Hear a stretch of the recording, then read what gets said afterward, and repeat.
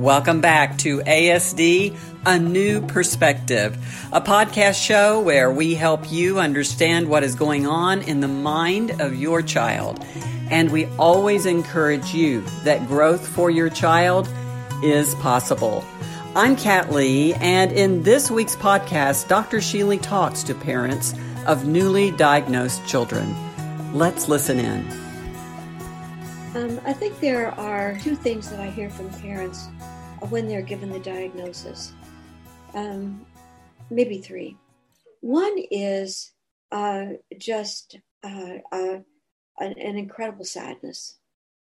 And they will often burst into tears and kind of look at each other and just say, oh no, oh no.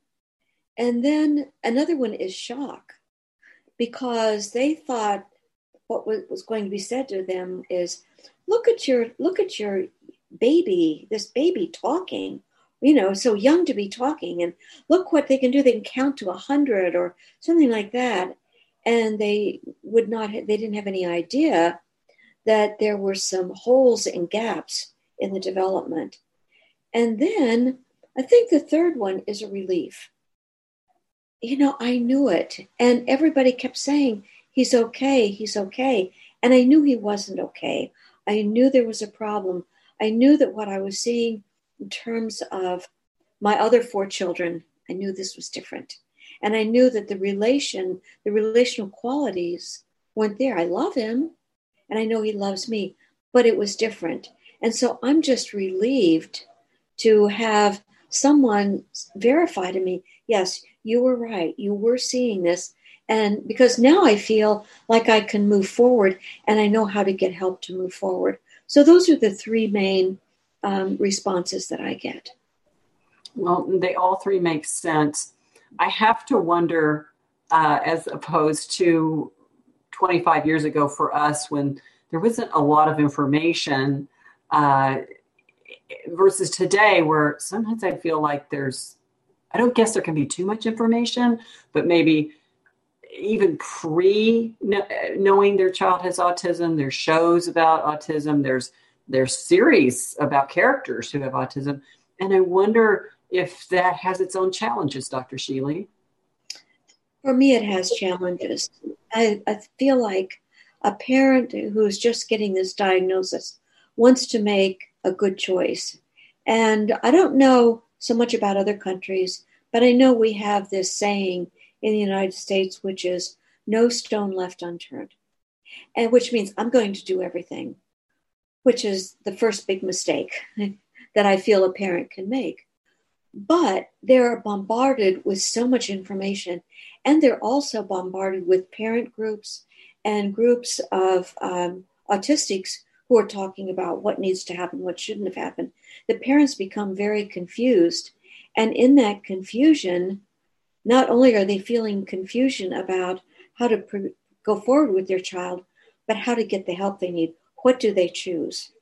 And so I feel that there is really too much help. It's one of the reasons, Catherine, that I will give time to any newly diagnosed parent. When somebody says, "Oh, go talk to her, she'll be helpful," I talk to them because I want to encourage them. I want to focus them. I want them to be thinking not about what they've just heard, but where their child is going to be at 21. So, and I know a lot of our consultants do that too. We're not saying, come work with me. We're saying, we know what you're going through, and we'd like to help you know how to think about that. And I just think of all those messages coming from, as you said, social media groups, and the no stone left unturned can mean no group left unjoined, which can be really confusing because so much information and of course, as we always say, the individuality of the child. It's so hard for anyone to give feedback to a family, whether it's in a parent group or what it may be, about their individual child. That child has to be looked at. Mm-hmm. Yes, it does. And I believe that RDI has positioned itself right now in a good place because we've always listened to parents. And I remember when parents used to say to me, I actually did not see anything different. They give me a period of time. And of course, that wasn't what the literature was saying. The literature was saying something different. So we really took those parents at face value, that they knew what they were looking at and that the children were not exhibiting these signs of autism until they were a little bit older. And sure enough, the most recent research is showing that about 6 months of age, there is a divergence, and that the children with autism go on to be status maintaining, and the children who go on to not have autism are growth seeking. And those are two very major things. So, which is, with that research and that information, it's likely that diagnosis may be coming earlier, I would think. What do you think? Yes, but I would also warn about that. The reason I would warn about it, I've seen probably hundreds of children now. And I have this sense, I think, that I can spot a child who has autism. But a friend's grandson who was arching his back, turning away, not looking at us, Steve and I would look at him and we would say, "Are you worried?" And I'd say, "Yeah, I am worried." Catherine, at 18 months of age, we went to a block party and all of those signs were gone. They were completely gone. We were seeing joy and attention. We're seeing language. We're seeing a social butterfly at a block party. So I think that we still have to be really careful with that diagnosis. And even though we might suspect something like that early on, well, we can start doing RDI, because RDI is just what you do with any child. So you can always do it.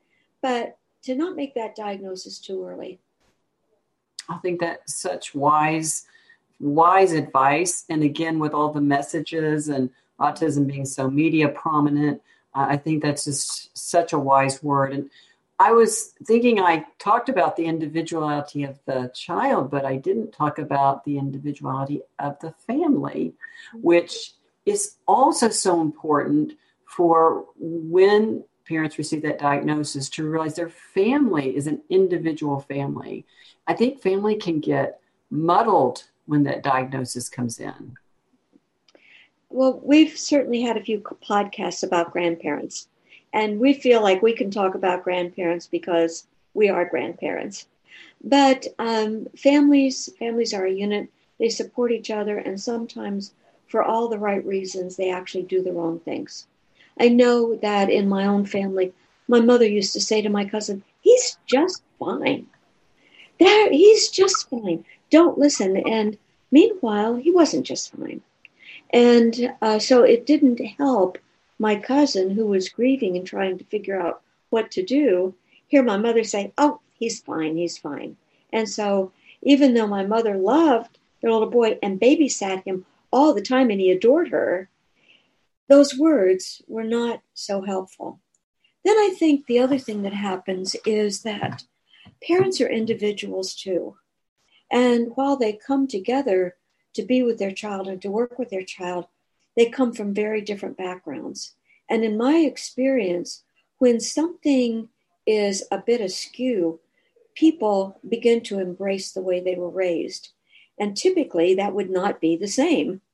And so, if you came from a lenient family, let's be a lenient family, let's follow this. Or if you came from a strict family, this boy is going to do this, And so you have that sort of thing.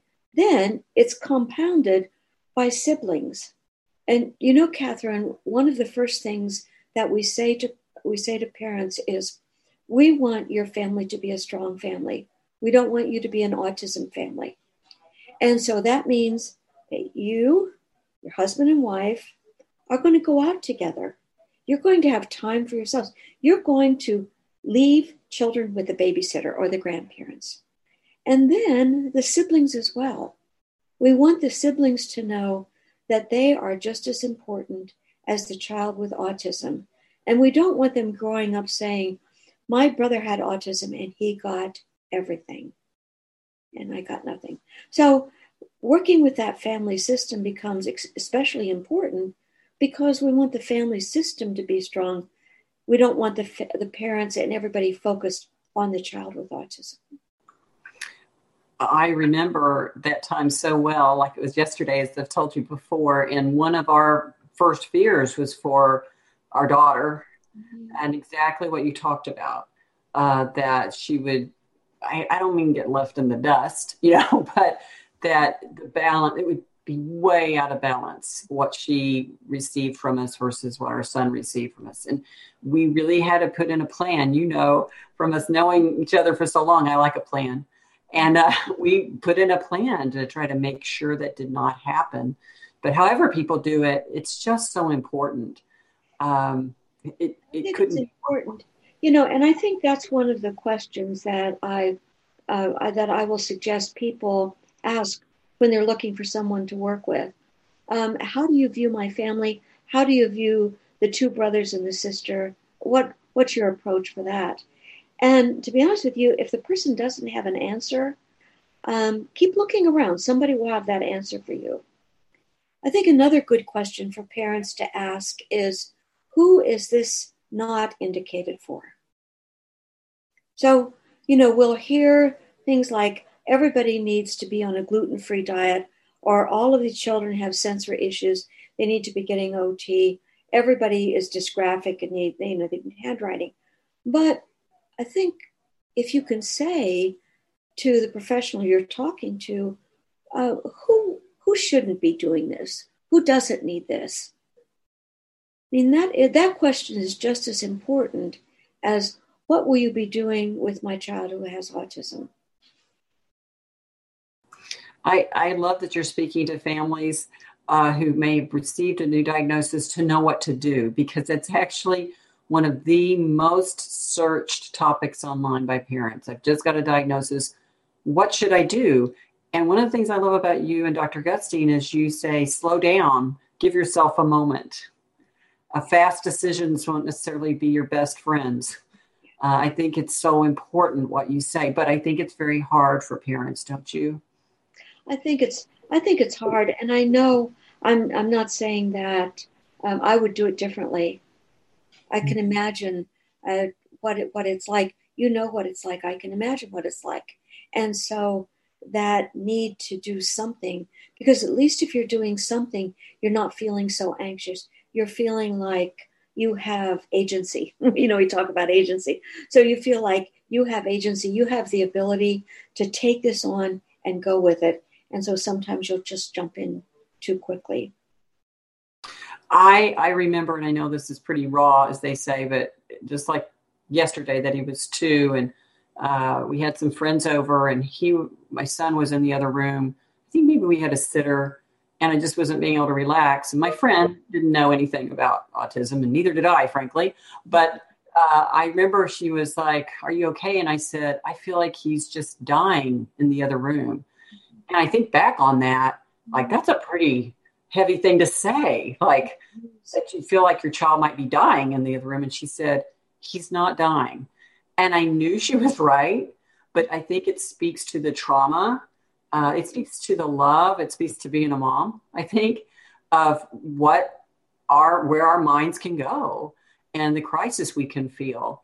And it speaks for our love as well. But just if people have those, feel like they're irrational, it's because sometimes that it pushes you to that place in your mind. I would say that certainly it is irrational to think that that's happening in the other room. But I also think it's a very natural response to an unnatural event. And so you're suddenly hit with something that you might not have even heard of, or you don't know much about, or you didn't expect. And of course, you're going to respond that way.